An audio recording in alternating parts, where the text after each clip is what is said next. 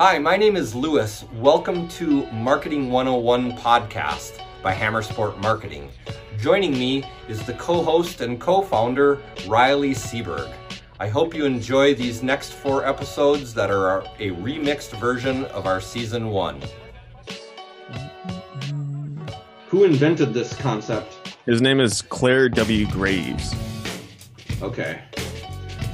Did he write the book that you're reading? No, so the dude who wrote it studied under him. Okay. What's the name of that book? Spiral Dynamics Integral. But yeah, man. Hey, what's up, James? So the shifting now, let me go back to, so Democrats are blue, Republicans are red. This now, within the last 5 years, 10 years maybe, green started to become a thing. So they talk about like Greenpeace, right? Think green, right? Yeah. I think some people, so I think there are people who take things and make it literal. So when I was a kid in school, when I was a kid in school, they used to try and teach us, and what they would teach us is critical thinking, right? And literally they would try and teach you how to think critically, like teach it to you on paper. And they're like, use your critical thinking skills. And it's just like, what are you talking about? Critical thinking is something that you don't teach that to someone. That's abstract. Yeah. And so like, I'm using my critical thinking right now to tell you that you're stupid for asking me to do that. Right, exactly. And so like this type of thing where what it shows me, if you look at it from a spiral dynamics point of view, is where that person is on the spiral. You know what I mean? Yep. So whoever put blue for the Republican Party or for the Democratic Party, they understood spiral dynamics. Yeah, but they understood it from their level. You know what I mean? That's why they made it really fucking concrete surface level. We're blue. You know what I mean? Yeah. And so it was interesting. I started Googling yellow thinking or think yellow and in terms of that. And you see the same thing. People below the level of yellow who are trying to reach up, right? And present themselves as a yellow thinker, but they're really not. They're not there yet. Yeah. And you can tell because once you understand the spiral, you can see where people really are at. Because so the dude who wrote the book, he said, don't ask what somebody is thinking, ask why they're thinking it. And then that will reveal where in the spiral they are. Uh-huh. Yeah. What's up? What's up?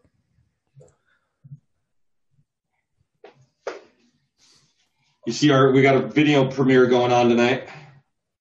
Oh yeah? That's great, man. And I did a couple more rally videos. This cord's way too long. It's going to get tangled into a million different pieces. Hello. Blah, blah, blah, blah. So for those of you watching on Facebook, Lewis and I are talking about the theory of spiral dynamics. Spiral dynamics is a theory of consciousness that was, I guess, introduced by this gentleman named Clare W. Graves. And this guy named Clare W. Graves just so happened to grow up and live and do his work like not even 10 miles from where I live, which I think is extremely fascinating. So he graduated from Union in 1940. He's pretty old. And he worked at Union College. But here's the thing, man. So Union College is probably like 10 to 15 miles away from me. And like I spent a lot of time in Schenectady. I actually went to the community college in the perimeter of Union College. So when people go to community college and then they transfer to Union, never heard of this theory. Never heard of the gentleman named Clare W. Graves. And I think it's extremely fascinating because this theory seems to describe like it's pills for people to swallow too. Yeah. You know, like you got to have a lot of self-worth to get past red or blue without becoming economically or free. Yeah. Well, that's the problem is people get stuck at certain levels. Yeah. Because of money. Right. Money is this big thing that people put so much value on because they can't they figure that their only way to survive is to have money, and it's not true. Like, I know how to survive. I can survive in the woods with nothing. Right. I don't want to do that, and that's a lot of fucking hard work. And I still might die trying, you know? Yeah. But I'm not scared of it. So that money thing, where most people, I think that's an orange success. Most people get stuck there because they think that's it. Like, they think money, materialism, show the things that you have. And that's where, like, most of American culture sits today. And, you know, the good thing about this book is it talks about how, like, people that are being born, or, well, I mean, he wrote this book like 20 years ago. So, like, people that were being born now, at that time, he was saying how they're already being born into the orange. So, like, they don't need to, like, they're not being born into the red like the people before them. So they transition from orange to, was it yellow? Orange to yellow, or green. Orange? Yeah, orange to green. And so a lot of the people that I grew up with, they're already sitting in orange and green. And so, like, that's where you get the Instagram model shit, the really materialistic. That's why credit is so popular in the United States. Like, it's really, really interesting, man. And so, you know, it talks about how that makes sense. Yeah, no, I get that. So essentially, you can't go from, as a society, we can't go from orange to green without including the people that are still in red, blue, beige, purple, red, and blue. Like, you have to include them in the conversation and include them in your solution to level up. Yeah, because if you factor them out of the equation, then you get things like terrorism. Yeah, then they just are going to grab the pitchforks. And So a perfect example is there's a rise of white nationalism in the United States or in the Western world. The reason behind this is because the green thinkers are ostracizing the thinkers below them in the spiral, and so those people are feeling like they've been left behind. You know, like there's no hope for them. You know, people in Middle America, people in the coal, like West Virginia, and they have been left behind. Nobody's told them that hey, you guys fucked up all this time when you were going to work. You should have also been educating yourself after work. Yeah, because nothing lasts forever. And when whatever you're doing runs out, if you've been educating yourself the whole time, then you just transition right into the next thing. But see, the thing is that these people are lower in the spiral, so they don't understand to think that way. They're focused on right now. Yes, but as a leader in the higher ones, that's our jobs, to help them do that. Yeah. And that's why, that's why I don't agree with libertarianism. No, I don't either. I have libertarian tendencies. Basically said, look, man, I can see this point of view, but I am a liberal and I don't hate money, and I'm not, saying that people with money are bad. I think corruption, fraud, waste, and abuse are bad. Yeah. And then I went and said, I'm a liberal and I'm not saying those things.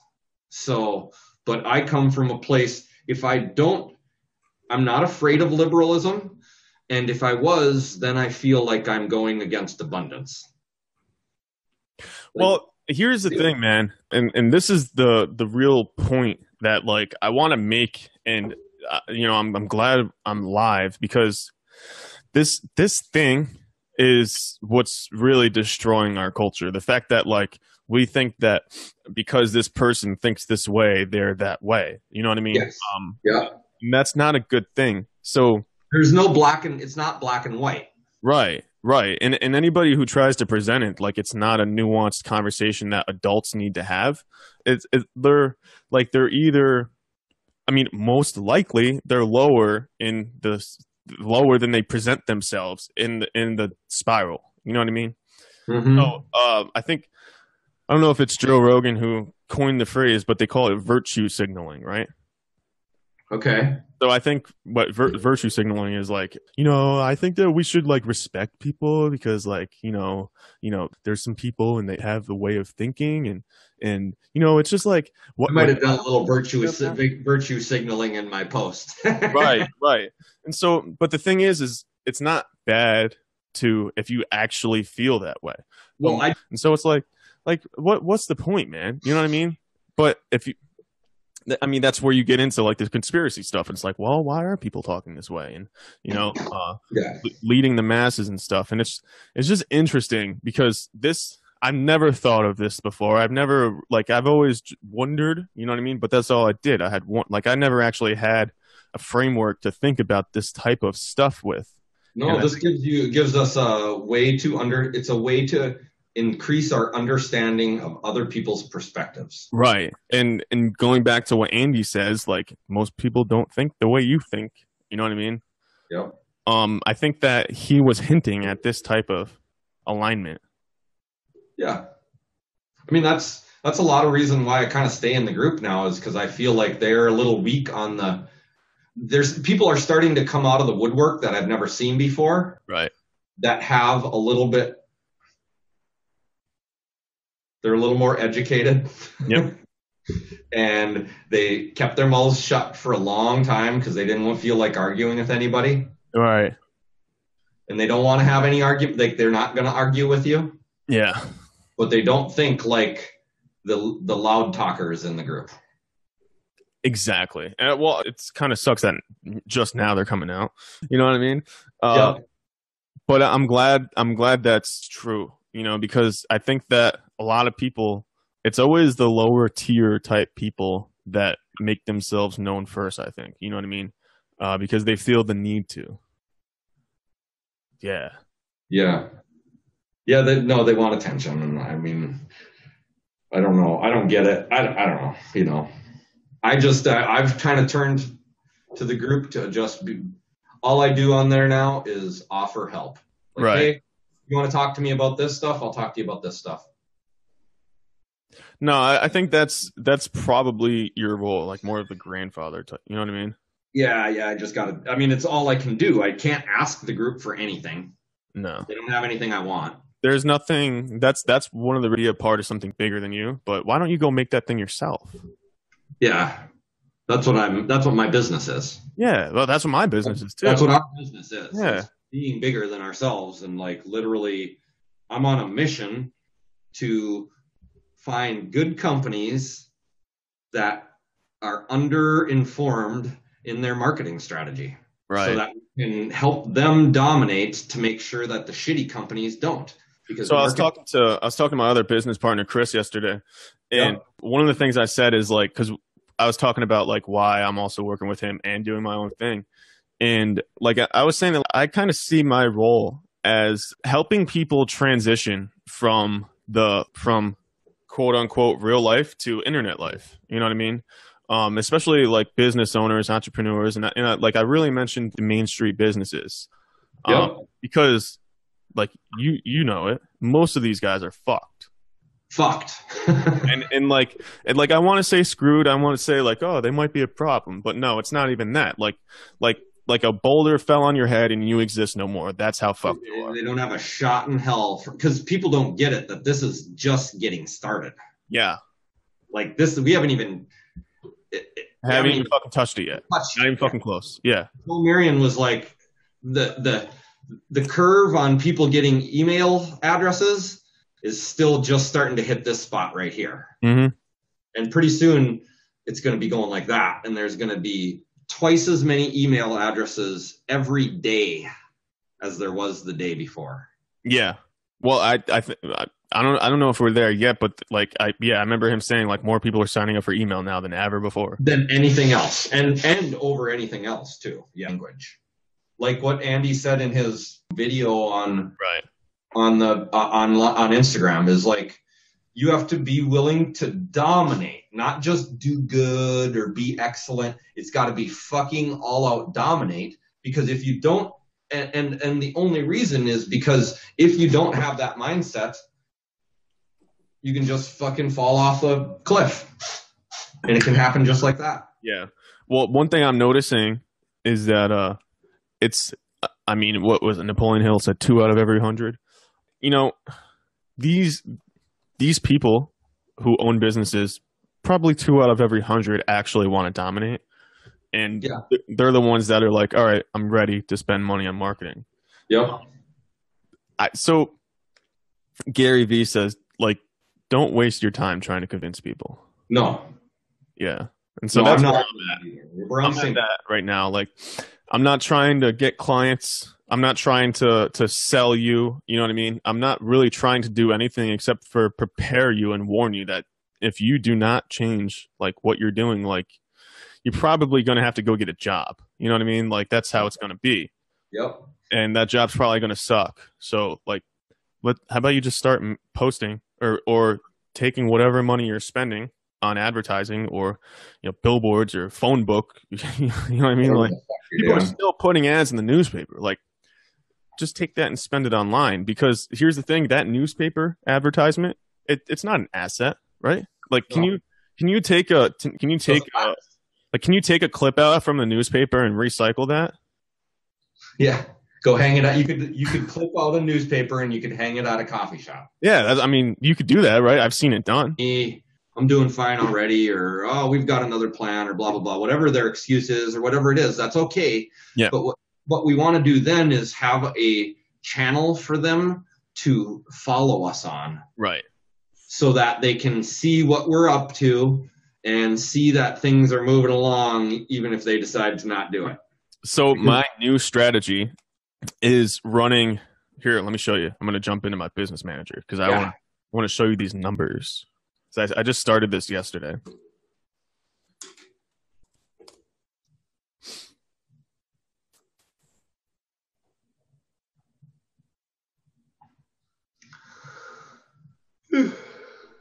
So this is my new strategy.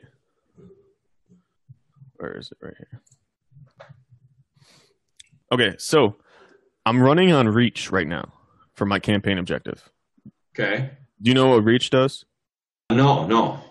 So Reach just shows your ad to the most amount of people.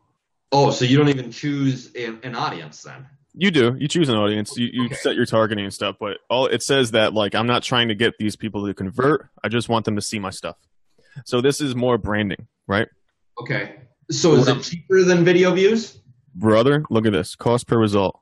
Per 1,000 reached, $3.43. Okay. And that's a reach, not an impression. Slightly less. Right. And what is reach constitutes, 3 seconds of watch or more? Well, this isn't even a video. Oh, it isn't? No. So if you see, impressions are actually bigger than reach.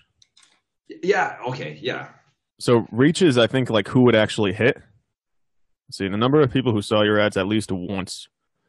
And then impressions is the number of times your ads were on the screen. Okay, and because they're going for, that's the what is it called again? It's called reach. Yep. So because it's a reach thing means that you're going to get just barely more impressions than reach. Yeah. Whereas with other targets, we could have twice as many impressions as reach. Right. Exactly. And so the thing is like you can run any type of ad on reach. So what I'm doing is I'm just retargeting the people that visited my website and people that have seen any video. Okay. And I have it so you can set how many times you want this person to see your ad. Okay. So most of the time they say it starts off with 2 impressions every 7 days. Because that's going to be a sidebar ad, isn't it? No, it'll be so it can be. I'm using automatic placement, so it's just putting it wherever it finds space. Okay. But typically it starts off 2 and 7 or 2 and 5. Okay. I flip it. I want them to see my stuff more than once a day. Yeah. You know what I mean?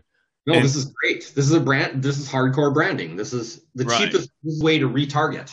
Dude, so I know for a fact I'm not an expert at this, right? At times, I maybe thought I was. And then I try running ads. I'm like, oh, yeah, maybe because it doesn't work out how you think it is.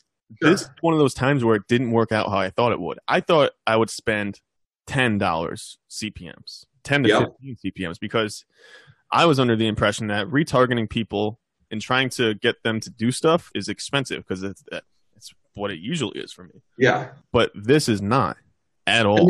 You can still have a call to action in this ad, right? There is a call to action in this ad.